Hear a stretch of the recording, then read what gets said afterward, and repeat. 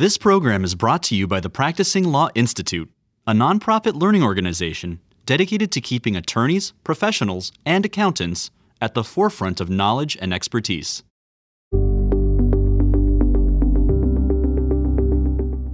In his 2019 book, Crisis of Conscience, Whistleblowing in an Age of Fraud, New York Times bestselling author Tom Mueller observed that finance is whistleblowing's new frontier. Over the last 15 years, more major whistleblower laws have been written in finance than in any other industry. Insiders are essential to unmasking wrongdoing in the highly technical and secretive world of banks, hedge funds, and other financial institutions. The SEC's whistleblower program stands in the foreground of this new frontier. Over the last 10 years, the program has enjoyed tremendous success, and in 2020, the SEC whistleblower program shattered records for the number of tips received in a year, the number of whistleblowers awarded, and the amount of money awarded to whistleblowers in a single year. We'll talk about the success of the SEC's whistleblower program and what it means to be a whistleblower with our very special guest, Tom Mueller, today on Insecurities.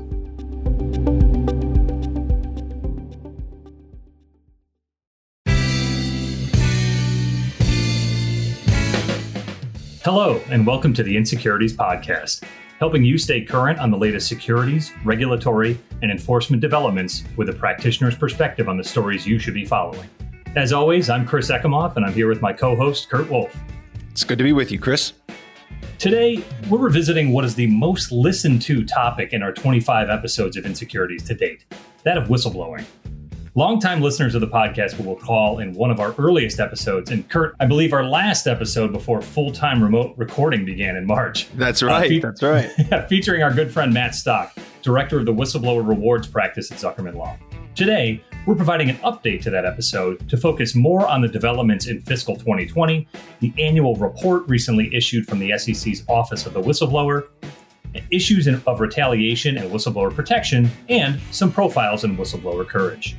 That's right, Chris, and we are actually very fortunate to have with us today Tom Mueller. As I mentioned up top, he is the author of Crisis of Conscience, Whistleblowing in an Age of Fraud, which is available from Penguin Random House. Tom is also an investigative journalist whose work has appeared in The New Yorker, The New York Times, The Atlantic Monthly, and other publications. He has spent an awful lot of time talking to whistleblowers while he was writing his book, and we're really excited to hear some of those profiles of courage that you mentioned, Chris, in Tom's own words, and hear a little bit about the book.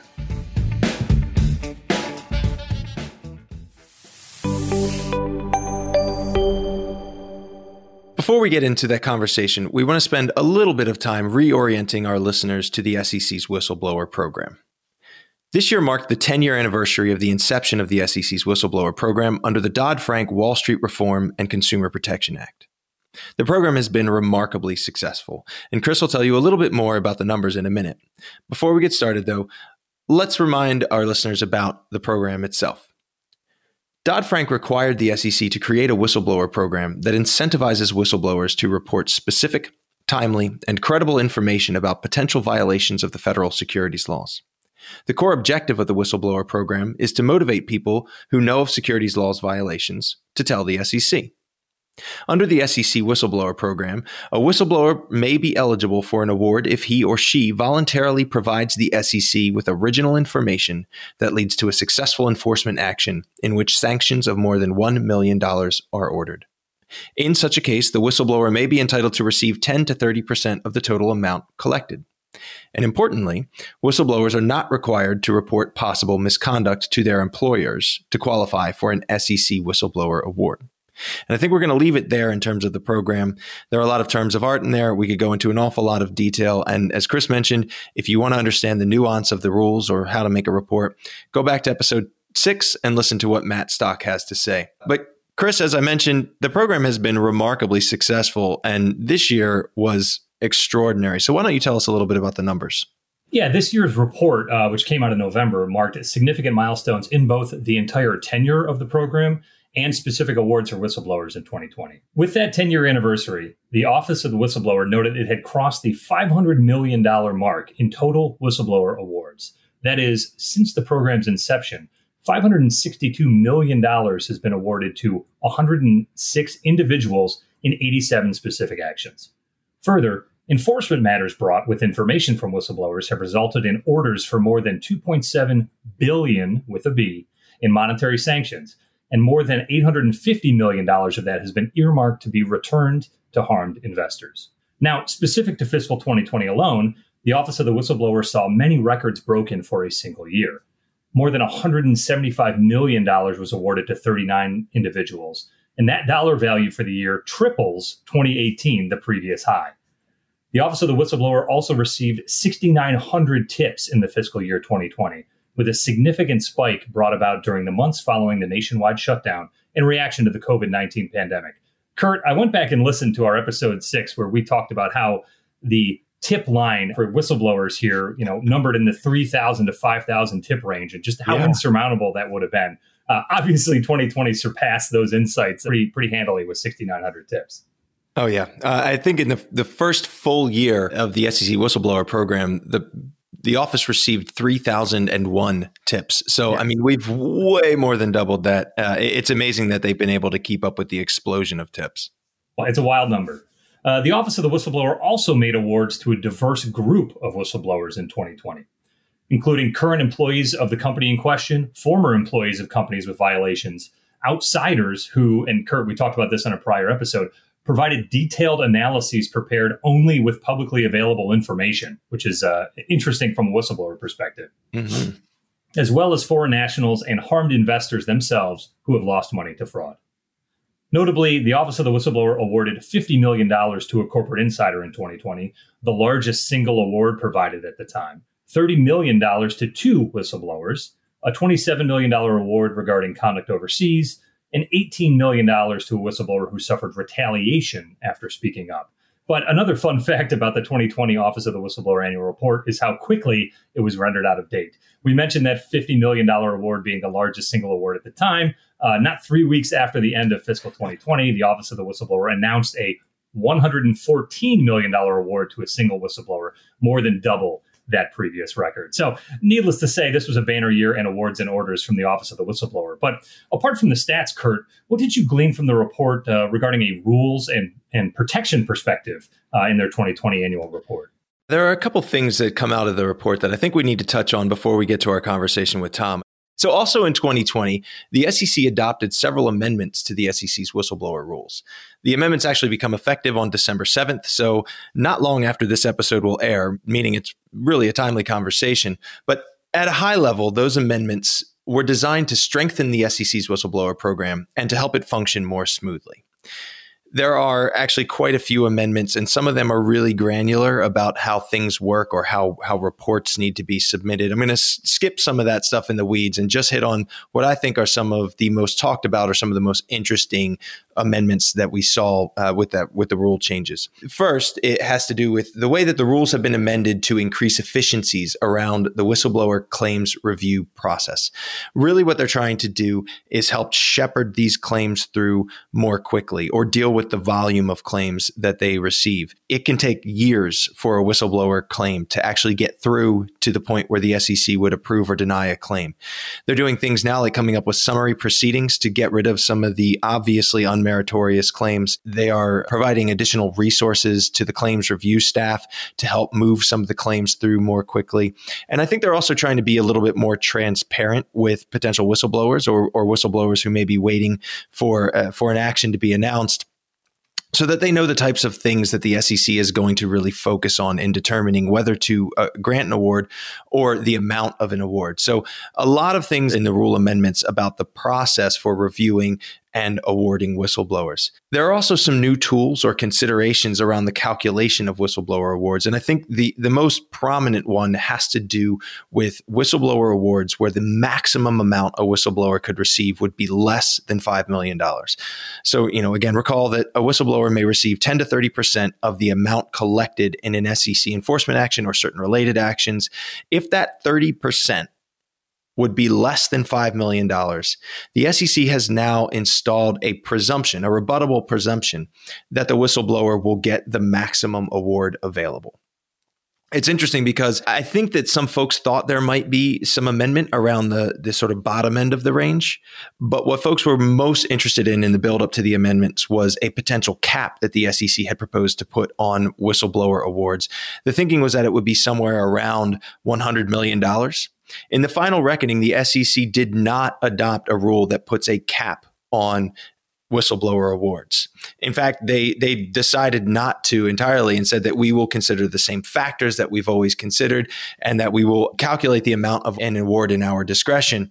And back to that $114 million award, Chris, that was actually announced, just days after the SEC whistleblower rule amendments were adopted. And it was clearly a signal to the market that, hey, everyone was afraid that big awards were going to disappear, or that maybe there was going to become, some unspoken de facto $100 million cap. Like, that's not happening. It's not there. And here's the proof: $114 million, the largest ever, days after the amendments.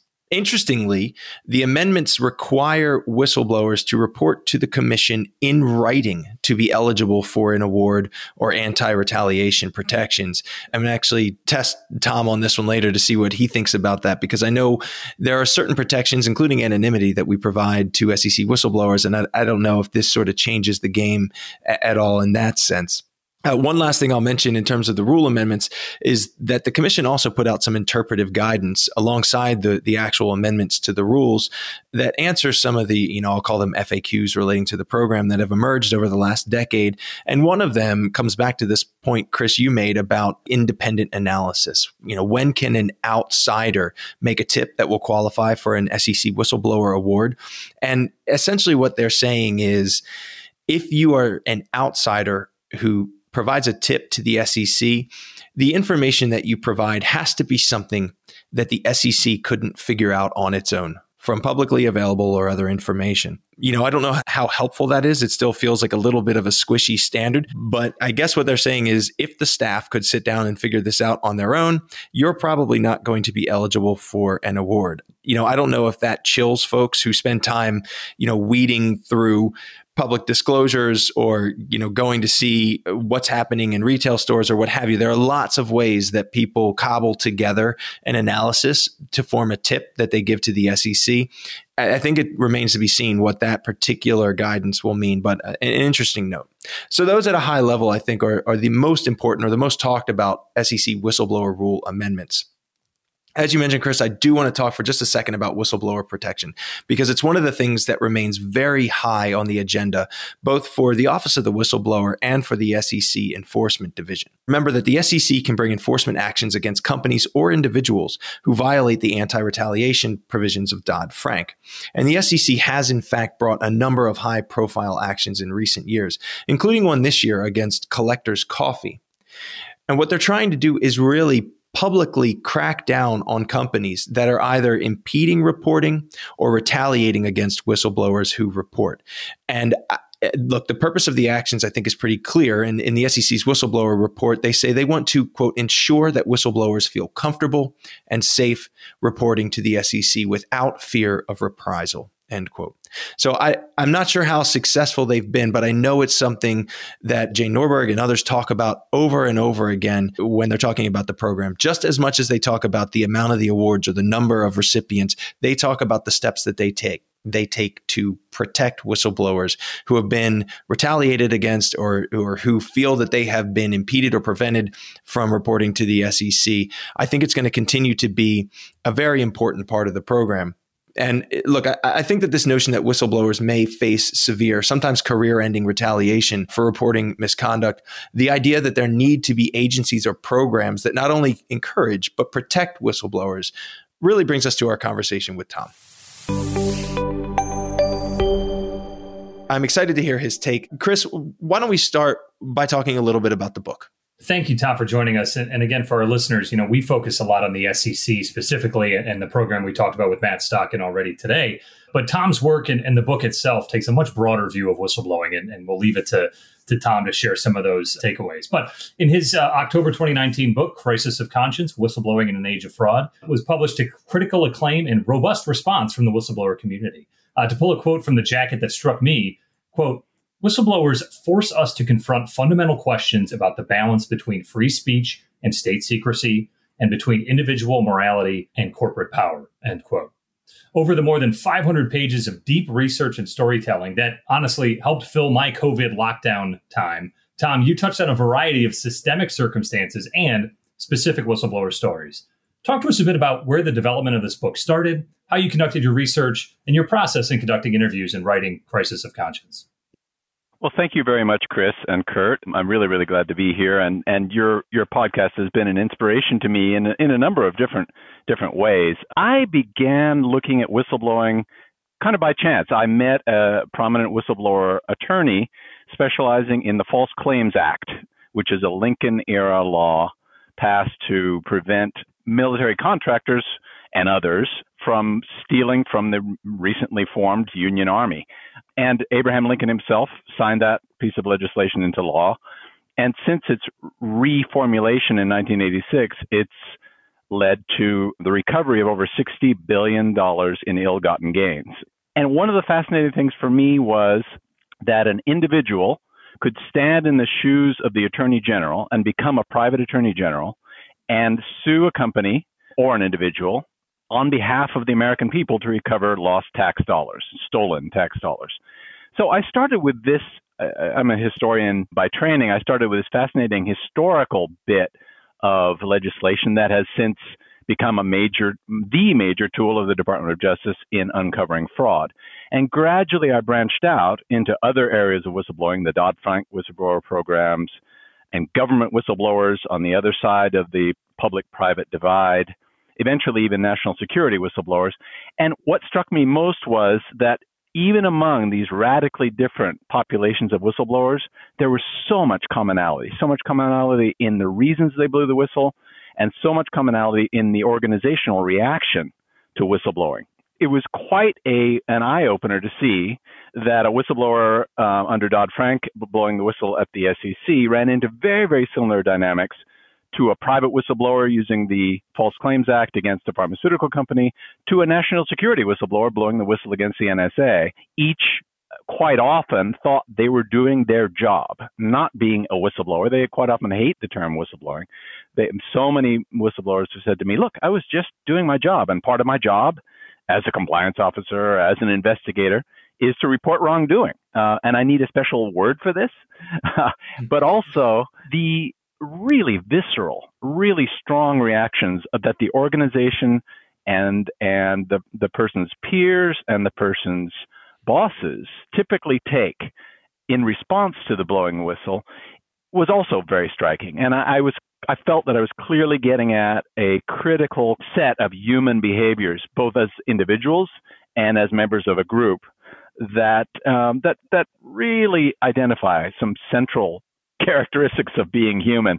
And so whistleblowing for me became not just the individual whistleblowers and why they did what they did, but again, the age of fraud in which whistleblowing has become so prominent, primarily because, as whistleblowers themselves say, our safeguards in many cases have fallen down. We shouldn't, in the ideal world, need whistleblowers. They are a kind of an emergency valve on a pressure cooker that starts hissing when the normal safeguards have disappeared. So I was inspired by and really taught important lessons by whistleblowers, but ultimately they are the first to tell you that the massive prominence of whistleblowing throughout our society in public and private spheres is quite often a bad sign rather than a good sign. I want to pick up a little bit on this theme of sort of who is a whistleblower. I know it's something that runs through your book. It's something that we talked about in preparing for this episode. You know, just to tee it up again, we always like to bring things back a little bit to the SEC, but take this wherever you want. You know, according to the SEC's annual report, 68% of the whistleblowers were current or former employees. Now, I think, Tom, you've referred to them in the past as internal people with a conscience. But there were also outsiders. There were foreign nationals who reported on things that were going on at U.S. companies. There were investors who lost a lot of money, right? So, I mean, when you look at it like that, it really is a diverse landscape. And it's hard to pick out some unifying characteristics. But you've talked to an awful lot of these folks. Can you tell us who is a whistleblower? What are those unifying characteristics? Excellent question. I think, first of all, some of the language of the SEC whistleblower provisions identify key characteristics. You have to be able to provide original information.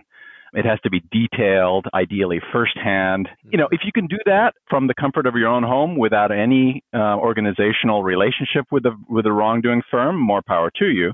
In the False Claims Act and a number of other statutes, including the SEC, the public disclosure bar is a major consideration. And I think that is widely accepted, that if it's something that you can just read in the newspaper and run to file a complaint on, you're not likely to get much joy in many whistleblower statutes, not just the SEC. So I think that recent amendment is not going to raise too many eyebrows, because in reality, I think it probably was already there.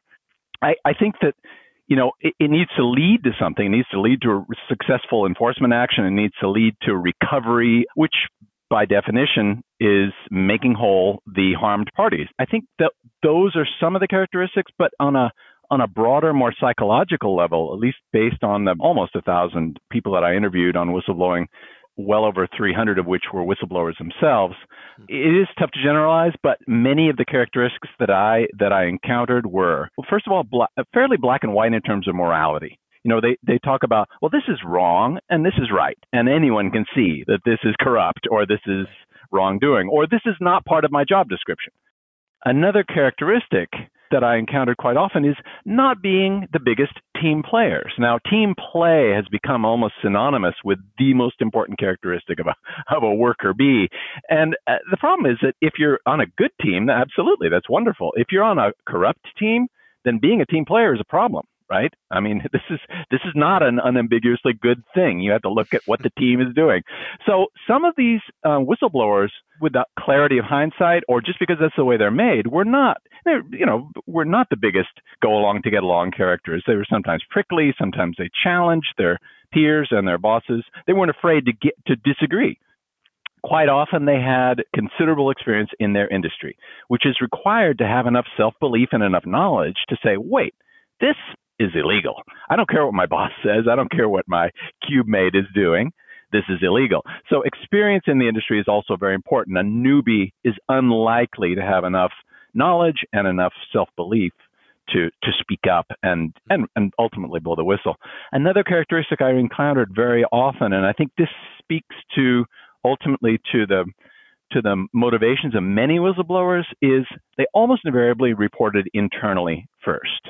Now, in some cases, again, they thought they were doing their job. It's my job to report this to compliance, or I am a compliance officer. It's my job to report this to legal or to the board. But more than that, they thought they were doing their organization a huge favor by reporting something that they believed would be a big black eye for the company, a bad PR. They quite often didn't realize that it had been cooked up by their boss's boss. This is a feature, not a bug of their daily work. So, and again, there's a moment of truth when the coin drops and they realize, oh my goodness, no wonder I got a pink slip after reporting that internally. It's a sad situation, but quite often people genuinely think they're doing what's good for their organization, only to find that their organization would have preferred them to stay silent. Now, another issue that comes up a lot is the whistleblowers aren't always right. What was that famous expression? I disagree with your statement, but I will defend to the death your right to say it. I think that's a very important concept of whistleblowing. It doesn't mean that a whistleblower has the full picture. They may have only a very small part of the picture. That's why whistleblower attorneys quite often love to have clusters of whistleblowers that kind of flesh out and give a broader perspective to the scheme or the alleged scheme. Because sometimes whistleblowers are wrong. Mm-hmm.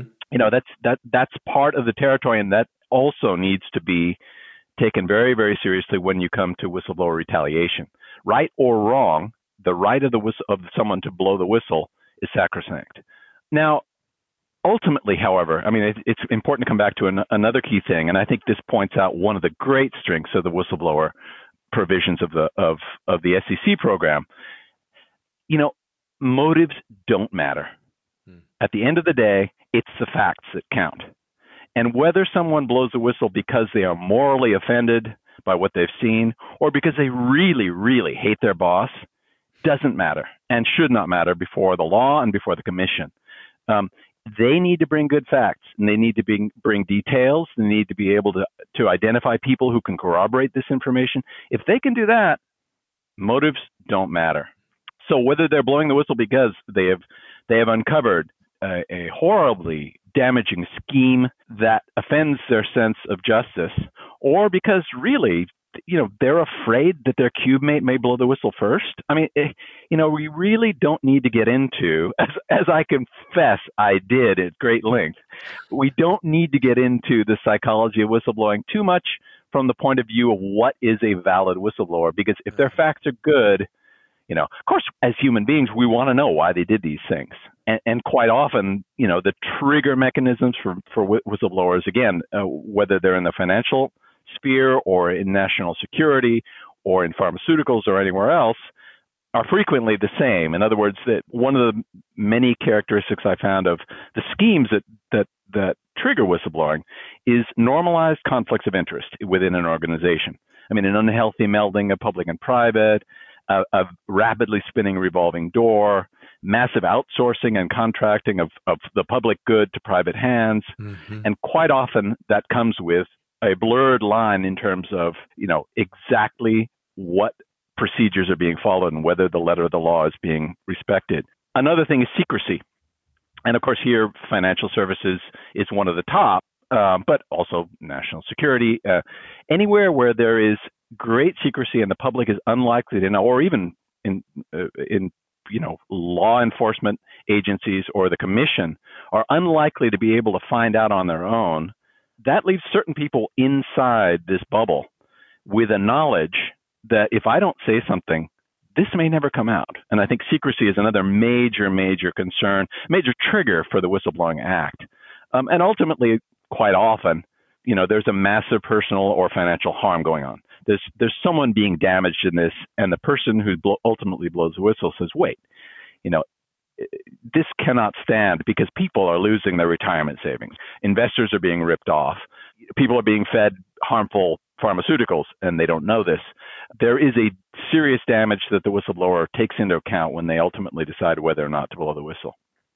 And I think, Tom, that's an important element that you bring up in the book is that kind of diffuse costs, right? The thousands, if not hundreds of thousands of investors or recipients of state medical care that bear the brunt of these issues, and a single individual who notifies it almost always gets the brunt end of the stick from the corporate level related to that. And I wanted to flip a little bit into focus on our financial services side, which we touched on a couple times. Probably my favorite quote from the book is not one, Tom, that you wrote or that came from an interview, but dates back to May of 1816. A young man named Thomas Jefferson, who's both a founding father and famous for his role in Hamilton the musical, wrote to a friend of his saying, quote, "And I sincerely believe with you that banking establishments are more dangerous than standing armies."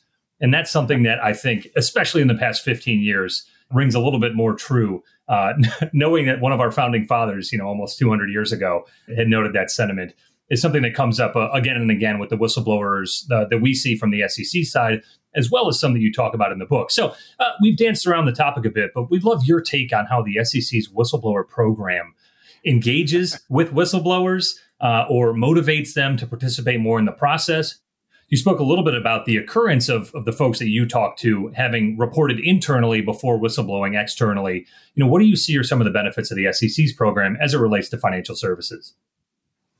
Well, anonymity is the first, second, and third most important characteristic of the SEC program, which, let's say, right out, is an unqualified success. It's a huge success. Jane Norberg, the chief of the whistleblower office, and her whole team should be congratulated for their remarkable work, and for and the people who came before them who built this. $500 million in recoveries since the program began 10 years ago is a major landmark, and $2.7 billion in total sanctions. This is a successful program. There is no question about it. And the rapid uptick in the number of whistleblower reports is another indication. People trust this system, and they believe that they will be able to go through channels and identify wrongdoing. Now, the concern about anonymity underscores the fundamental characteristic of whistleblowing across all industries, but I think financial services is probably the most rigorous in its respect for this golden rule, and that is, if you blow the whistle, you will never work in this industry again. If we find out who you are, I mean, it is remarkable. I mean, there was a lot of talk, and I think it's absolutely important, about whistleblower protections, anti-retaliation measures. But let's face it, if the person is identified as the whistleblower, they will not work in financial services again. They may invent a new job that's even better. And we'll talk about someone, Ted Sedell, who went from being a very successful SEC whistleblower to a very successful SEC whistleblower attorney and identifier of further fraud schemes. But the reality is, if you are identified, you will not work again. Your career is over. So this underscores two things. One, the anonymity of the SEC program is central to its effectiveness. And two, these are people, it's almost 50% in the last 3 years, almost 50% of complaints have been lodged against financial services industries. I mean, the banks are, as Dennis Kelleher and Better Markets have pointed out very clearly, recidivist fraud vehicles. I mean, I strongly recommend reading the rap sheet reports that the Better Markets puts out because, they just name and list. So, it is vitally, vitally important to maintain the anonymity of the people who step forward, especially since if they're working in financial services, they probably have a major financial risk. If they lose their job, they are probably pretty well compensated. They will be losing a substantial amount of money. When we talk about limiting or capping or injecting any uncertainty about the amount of a whistleblower reward, you're asking for trouble. One of the major concerns about the recent amendments was the one that was sort of passed over, but was inserted in the back door. And the proposal back in 2018 was to consider amendments to Rule 6, which would, according to one reading, insert a cap on the amount of whistleblower rewards. Now, the commission ultimately did not do this. They backed away from this, but they simply said, we inherently have the discretion to adjust the award percentage, and we can do this in a way that is, that reflects the amount that is reasonably less necessary to reward the whistleblower. Now, at the time, Commissioners Robert Jackson and Kara Stein voted against the proposed rule and the amendments to the proposed rule. And Jackson, I think, very rightly said, any kind of assertion that the SEC has discretion injects a huge dose of uncertainty and of politics into a program that, hey, the famous expression, if it ain't broke, don't fix it. The SEC whistleblower program is an unqualified success. Sure, there are some adjustments to make, but this one, questioning the amount that a whistleblower coming to the SEC may be able to receive, and his legal team may be able to receive, and whoever is backing this complaint may be able to receive. This is injecting a huge amount of doubt into a situation where already a person wonders a million times, should I step forward? Will I lose my job? And also it injects, as Commissioner Jackson said, politics into this. It allows the commission to exercise discretion regarding what the appropriate size of whistleblower reward is. That's going to be an argument that goes on and on and on in the future of the commission. We didn't need to open this Pandora's box. And I can only think that the opening of it is a huge favor of people who really don't like this whistleblower program to begin with and wish it would be less incisive. I think it's an interesting point, and I do think there have been complaints from some corners that some of the awards we've seen over the past several years in particular have just been, outsized and unsustainable. I don't know that I have been totally convinced that injecting discretion changes the nature of the program. And I'm not usually one to disagree with Commissioner Jackson, but there's always been some level of discretion involved, right? In that 10 to 30%. I think where we'll start to have problems are when the 30% would get to a number that someone doesn't like, and there's no real reason to diminish the amount of the award, because of delay or because of culpability or whatever the reasons may be that you wouldn't get the maximum amount, yet they do it anyway. They just say, you would otherwise qualify for 30%, but we don't like that amount, so it's going to be less. That I think is when we'll really start to have some tough questions to answer. But, again, my sense is that the SEC whistleblower office is trying to signal to the market that's really unlikely to happen. I don't know. Perhaps you have a different sense of things, Tom.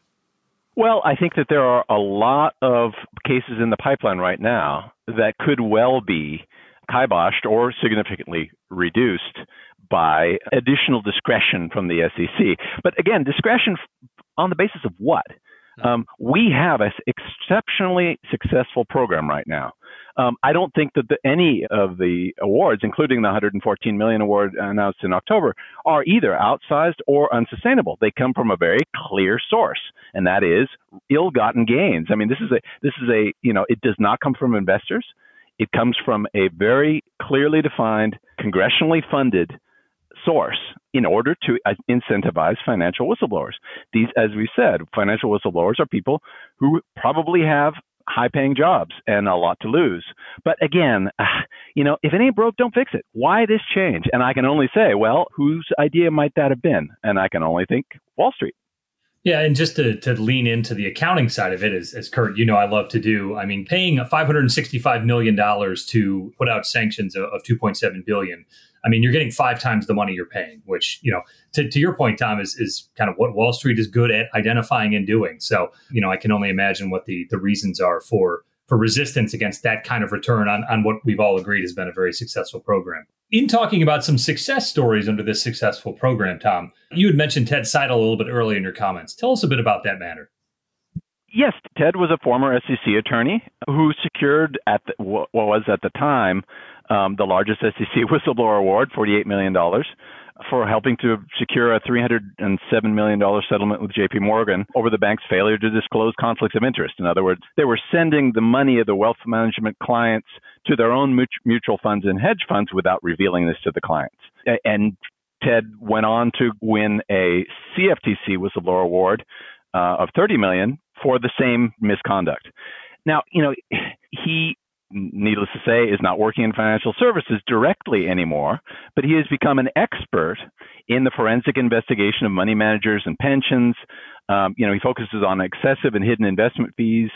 He is doing, in a way, the work of the commission as an external advisor. And, he's a repeat whistleblower, and a lot of people turn up their noses at this as if this were something dishonest, which is really funny. It's like being a repeat doctor. No, you do your one operation and then you're done. Or a repeat investigator or a repeat lawyer. I mean, I do not understand this. I accept that people just mistrust whistleblowing as an activity. But Ted has filed dozens of complaints. He's acted as an expert witness. He's an extremely successful member of the program, beneficiary of the program, but also someone who, continues to this day to hunt down wrongdoing. For me, that's a fascinating success story of the program itself and of members of the program who kind of reinvent themselves as investigators. In some cases, I profile 2 in my book. SEC attorneys then go on to represent whistleblowers in their own right. They blow the whistle themselves on the commission, and then they go on to become whistleblower attorneys.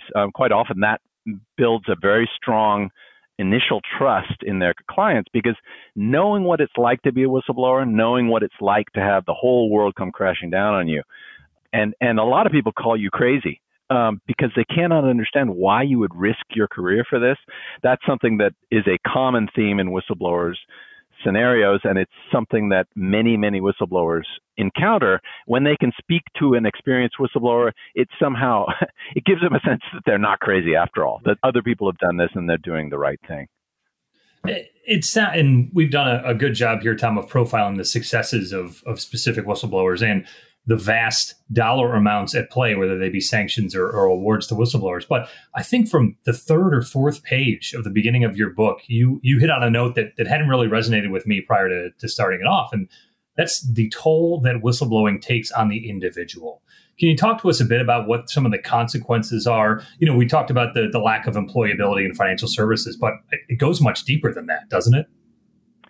It certainly does. Whistleblowers, in many cases, ultimately feel betrayed by their organization, betrayed by their society, because there's a lot of talk about doing the right thing and stand up for yourself. There are a lot of rules and laws and regulations that in theory protect whistleblowers and freedom of speech, and in reality, they do lose their employment if they are identified. It's important to talk about protections, anti-retaliation measures, and so on, but it's very hard to create a system that allows someone to go about their normal life, go about their jobs as they had before. At the same time, there's a sense that, as I said earlier, that we shouldn't need whistleblowers in the first place. I am just doing my job. I profiled a couple of nuclear engineers whose sworn legal responsibility includes not allowing a mushroom cloud to appear over their work site. I mean, that's part of their job, and part of their legal responsibility is not to allow a nuclear criticality, a nuclear accident. Now, when they blew the whistle on what they felt was a clear risk of a nuclear accident at their work site, they were viciously retaliated against. Another thing that comes out of the whole whistleblowing experience for a lot of people is a shock at how human nature tends to side not with David but with Goliath. A lot of whistleblowers constantly mention to me how they knew that their friends and their colleagues and the people who knew what was going on just as well as they did would ultimately do the right thing and testify in their defense, give depositions that supported them. And in almost every case, that was false. They found that their friendships were melting away. They found that their communities were turning against them. And, that's a terribly heavy psychological burden, apart from loss of work, loss of self-esteem, and so on. These people quite often had built their careers and considered their careers very much ongoing, to then be treated as a pariah. And this is why, and again, you had to take the other side. Many times when I interviewed the bosses and the coworkers of whistleblowers, they genuinely felt this person is unstable.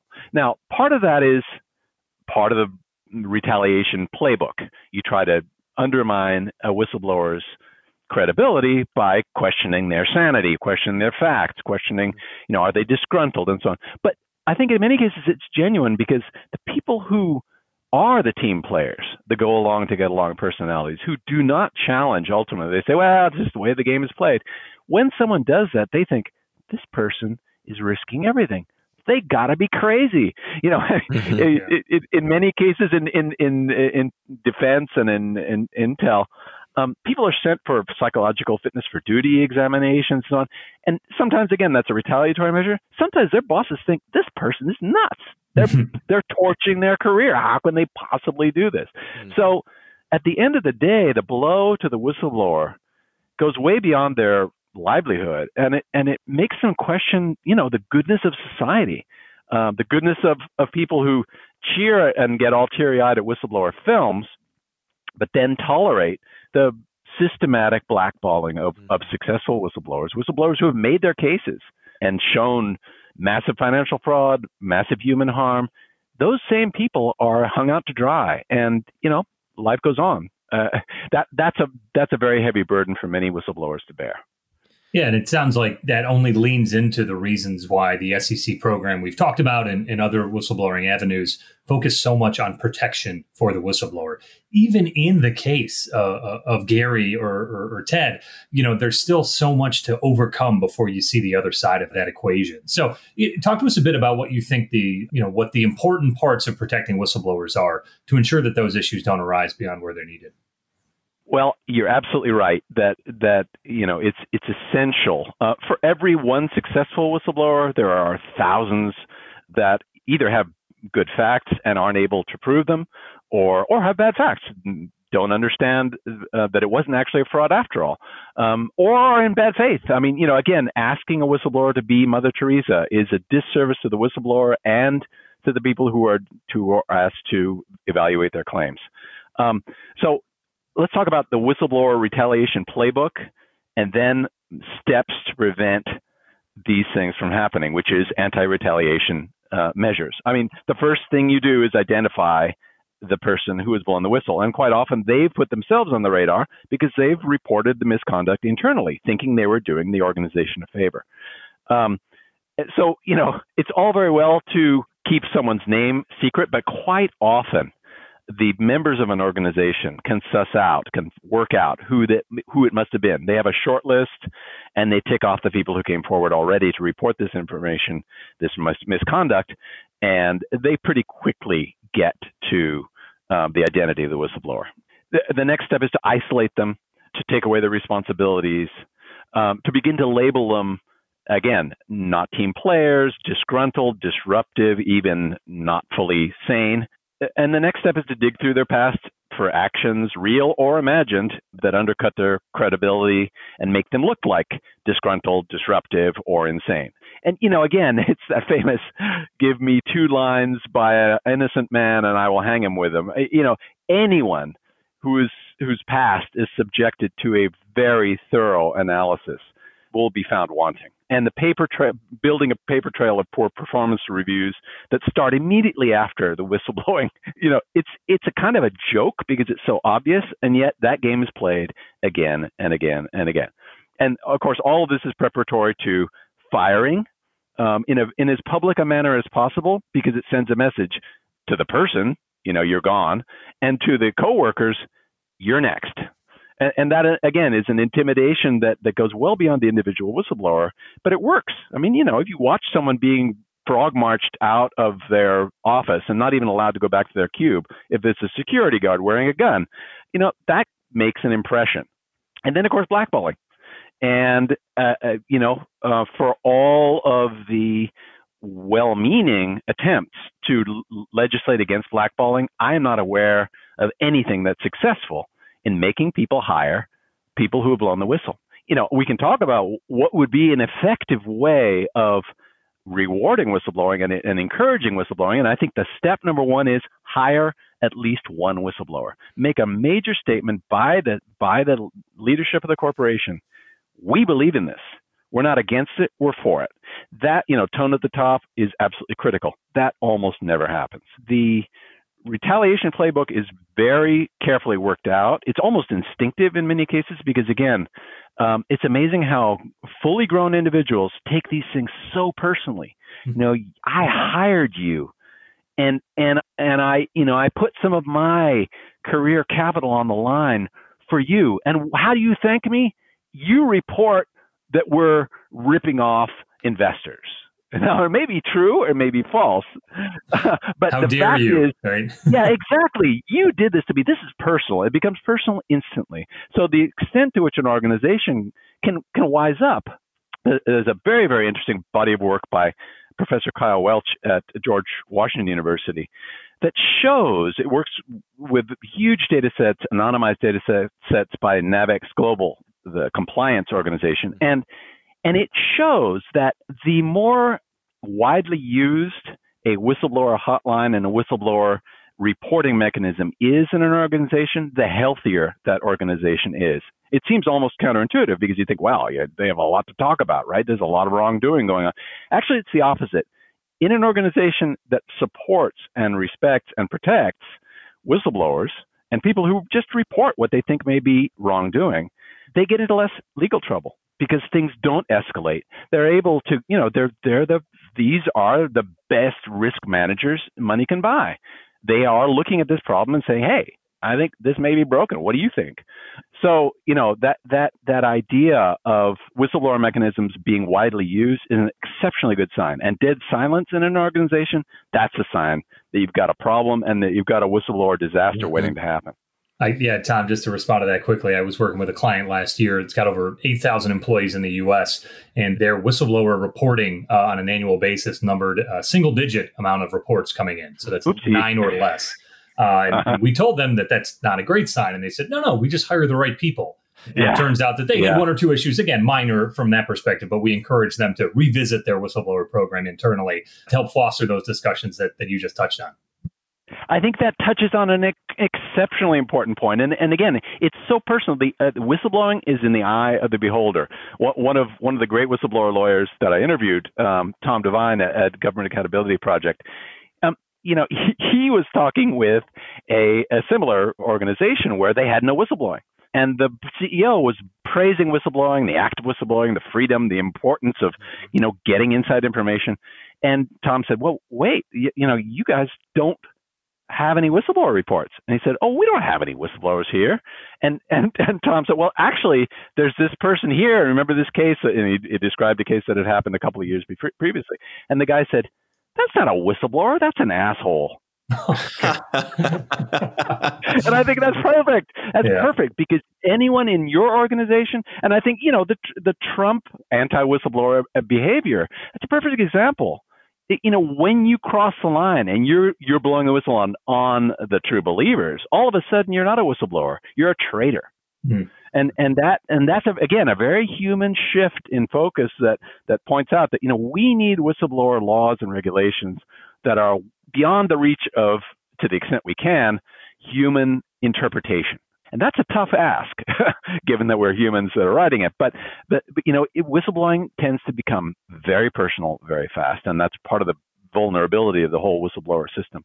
I think we're dancing around some tensions that exist in this space between instinct or intuition about how we should think about or treat whistleblowers, and on the other hand, how we should build policies and procedures or how we should build a regulatory framework to both encourage and protect those people. And sometimes those things, I think, are at loggerheads, unfortunately. And so the question, and let's think about this from a regulatory standpoint rather than a corporate culture or corporate policies and procedures standpoint, but from a regulatory standpoint, are we getting it right? Because I think we've all agreed that, the SEC's whistleblower program, for example, has been wildly successful. But, what it really does is offer payments to people to come forward. It encourages them to report outside of their own organization.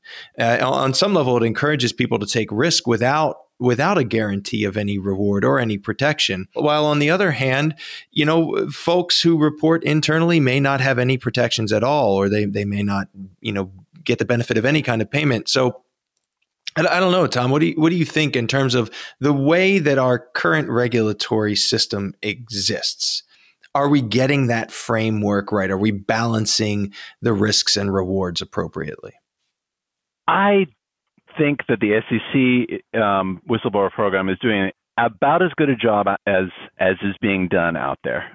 And I think anonymity is a critical part of that. But, at the end of the day, if we have a situation in which a whistleblower's identity is released and they are permanently blackballed from employment in their chosen profession, that's broken. That doesn't work. Mm-hmm.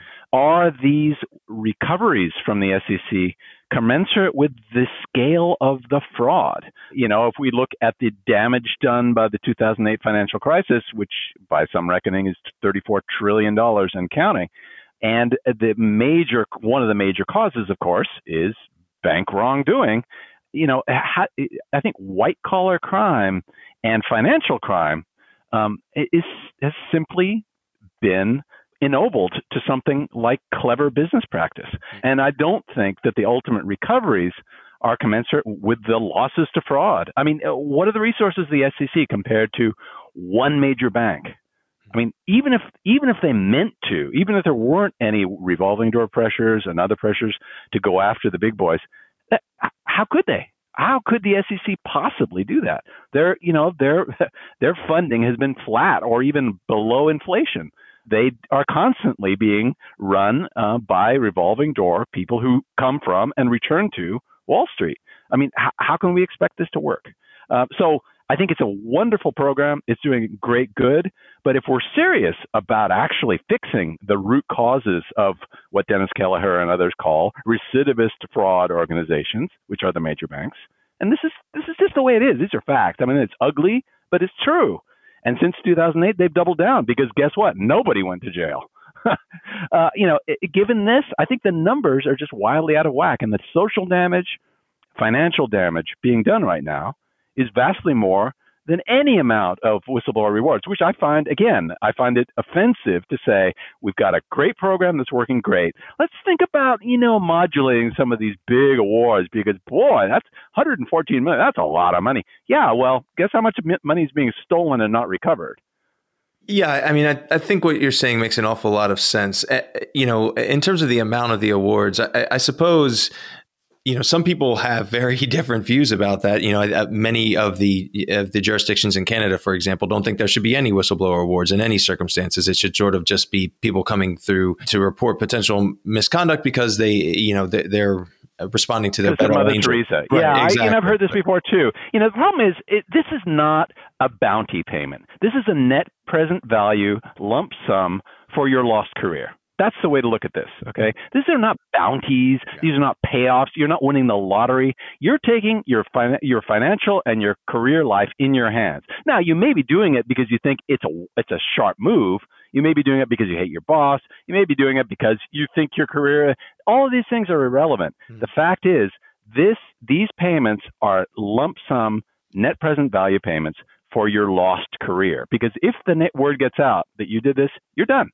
You're over. So if you're going to say, well, let's make this more reasonable, you're cutting at the root of what would make someone step out of line at Goldman Sachs and say, wait, I'm going to blow the whistle because this is just not right. And besides, I could actually, I could get pretty well from this.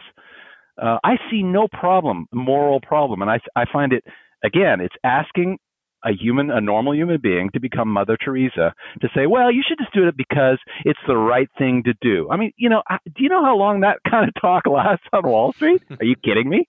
People laugh at you for that. Like, right, what? How much money am I making? Right. And that's perfectly reasonable. That's why you go to the street. Again, this is not heresy, what I'm saying. This is widely known, right? So, to say, well, gee, there shouldn't be any because it perverts the morality of whistle. Oh, please. Oh, come on. The SEC got this right. You pay people for information. You keep their name off the charts to the extent you can. That's the way you do it. It's just that there should be another couple zeros on the recoveries. I don't know about the bounties, but the recoveries, yes.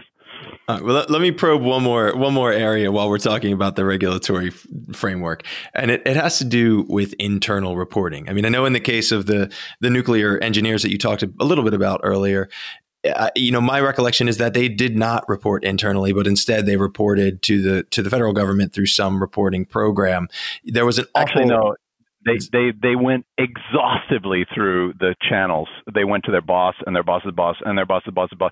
They went through every imaginable, and that's why they were widely known as a whistleblower long before they actually made a whistleblower complaint. I'm sorry to interrupt you there. No, that's good. I want to get it right because the question I think is, should they be required to? Should that be a requirement either to get protection or to qualify for an award? I mean, do we want to incentivize or require people to report potential misconduct internally first? Well, there are two ways of looking at this. The answer is no, you cannot require this because you put people immediately on the radar as potential whistleblowers and you terminate their careers. All right. Going through channels is the best way to come up on the radar. They're going to find you, they're going to stop you, or they'll do their very best. But having said that, one of the big challenges in reporting my book was to try to tell the good stories, the moments when things worked as they should. When John goes to his boss, Jane, and says, hey, Jane, I think this is illegal what we're doing here. And Jane goes, holy cow, you're right. Yeah, let's stop it immediately. And they stop it and it goes away and try to get an organization to tell you about those stories. Good luck to you. Because, I tried several times knowing what the schemes were, knowing what had happened and knowing that everyone had done the right thing from John to Jane to the chairman of the board. And no one would tell me anything because, of course, they don't want to air their dirty laundry and say, yeah, we were doing something illegal for a while and then we realized it was illegal and we stopped. So, but yes, I mean, in the ideal world, and again, a whistleblower shouldn't exist in the ideal world. You don't need them because people are just doing their jobs. In the ideal world, John goes to Jane, his boss, and says, Jane, this is broken. We've got to fix this. And Jane said, yes, you're right. We'll fix it immediately. They fix it. It goes away. Never becomes a problem. That's the ideal world solution to wrongdoing, which probably wasn't even intentional, right? Because they fixed it. But for every scheme that gets identified and remedied by outsiders, i.e. prosecutors or the commission or whoever, there are 10 that go their merry way and make a lot of money for the corporation. You cannot require people to blow the whistle internally and therefore put themselves in. If you're serious about anonymity, that is a non-starter. So I think we've circled back to where we started in a sense that, I mean, if we look at the SEC's program, they're doing the best they can, or they have the best program that is operating right now. At least I think that is your view based on how you feel about things like bounty payments, sorry for the term, and internal reporting. I think the SEC is doing a pretty good job with this. They're doing a terrific job, and I just wish they had more resources and more clout to be able to do it even more. Yeah, Tom, on a lighter note, we always like to hear about how you see whistleblowers represented in pop culture, and is obviously a area rife with representations in popular media. Do you have a favorite whistleblower movie? And if so, what is it? Oh, I have a bunch of favorite whistleblower movies. I actually think they're fantastic entertainment. The problem is that, again, so often there is a 2-hour high suspense, high drama, very painful experience after which the whistleblower wins and everyone walks away cheering.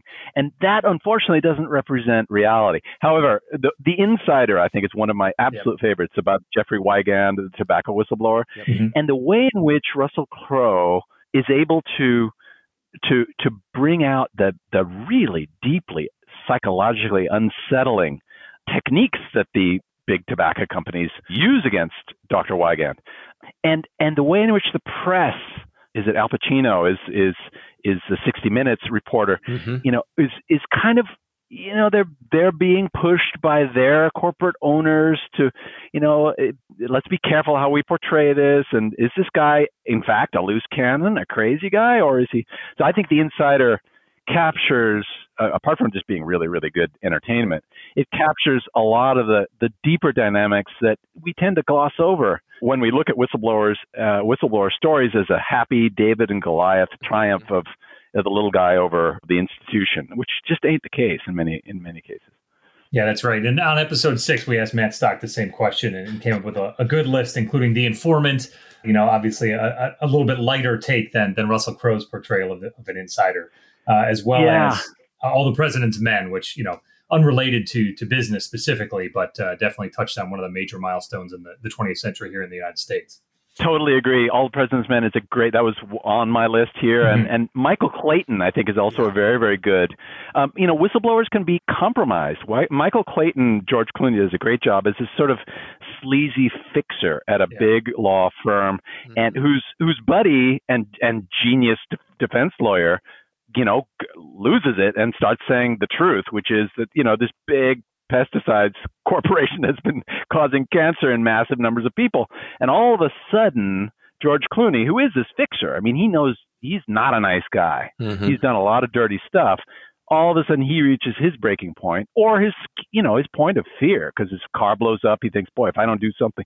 So I think that also captures some of the mixed characteristics that, not all whistleblowers need to be. We shouldn't expect them to be saintly. They are people too, and their motivations ultimately are secondary to their facts. And maybe a little too personal question here, Tom, but has anyone picked up the movie rights to Crisis of Conscience yet? And if so, both Kurt and I are interested in our acting careers taking off as well. So we're happy to be reporting for the casting call. The funny thing is that people like the Hollywood version a lot better than they like the reality. Several people have said, "Hey, great book. Ooh, tough read." One business professor said, I was so depressed when I read that, and then I started thinking, no, I've got to find ways to fight back against this, because the reality is, the good guys and the good gals quite often don't prosper, and the bad guys just keep doing it. So, it's not, and it was kind of hard for me to write that book because, I kept tugging towards the happy ending. And, there are some very successful whistleblowers. There are some happy endings. But, many times they themselves say there shouldn't be whistleblowers. We shouldn't need whistleblowers. The fact that we have them in the first place and that we, the whistleblowers, are so much a part of the daily news is a problem in itself. And I think ultimately that's true. So, I ultimately, if they make a film of this book, it will be focused on, I think, more the Age of Fraud subtitle than the whistleblowers in, because we really shouldn't need whistleblowers. We shouldn't rely so much on them. What does it mean about our social institutions, our governmental institutions, our corporations, if we require, people to really break faith, to change their allegiance, and to go undercover, to wear a wire, all this stuff? It's very dramatic, but it's kind of scary when you think about what that means. Well, maybe we're leaning towards a Netflix series here, because they don't seem to have any difficulty coming to a sour ending sometimes. But that's like, dirty money. Yeah, that's right. Yeah, let the credits roll. Yeah. Awesome. True enough.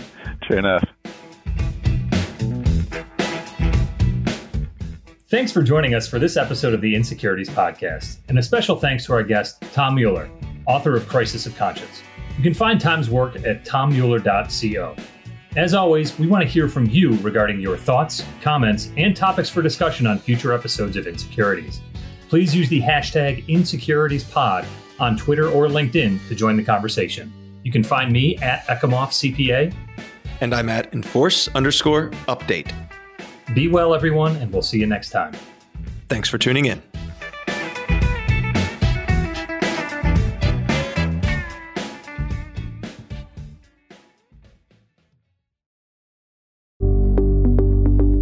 Thanks for listening to Insecurities, a podcast from PLI, the Practicing Law Institute. PLI is a nonprofit provider of authoritative professional services training and continuing education. In an increasingly complex business environment where intricate corporate structures reign, Insecurities can help you make sense of it all. A special thanks goes to the producer of Insecurities, Daniel Peinitz, as well as hosts Chris Eckimoff and Kurt Wolf. For more information about PLI's SEC Institute, or to view hundreds of hours of fresh and relevant on-demand programming covering changes within the security sector, visit pli.edu/membership and sign up for a privileged membership. These recorded materials are designed for educational purposes only. This podcast does not constitute legal, audit, tax, consulting, business, financial, investment, or other professional advice, and it does not create an attorney-client relationship. Please consult a qualified professional advisor before taking any action based on the information herein. Furthermore, the views and opinions expressed in this podcast are solely those of the individual participants. PLI, Troutman Pepper, and RSM do not make any representations or warranties, express or implied, regarding the contents of this podcast. Users of this podcast may save and use the podcast only for personal or other non-commercial educational purposes. No other use, including without limitation, reproduction, retransmission, or editing of this podcast may be made without the prior written permission from PLI.